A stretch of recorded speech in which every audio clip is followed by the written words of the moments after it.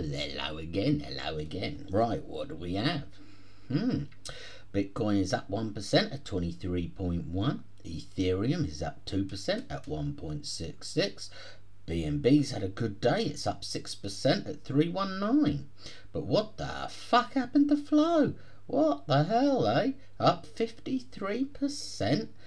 That's because Facebook, well, Meta, has announced it's going to use the Flow protocol on both Instagram and Facebook. I would say it is a very, very good day for them.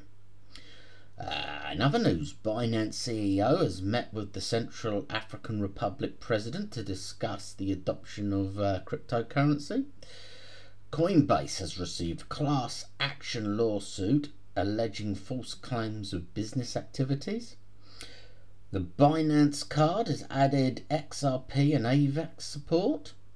Nomad have now received 20.1 million back from the colossal 190 million they friggin' lost. Blockchain.com has received the Italian registration. Word on the street is the SEC is investigating all exchanges.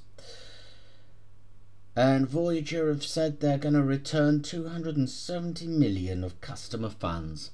And that is your daily news smackdown. Enjoy the rest of your Friday.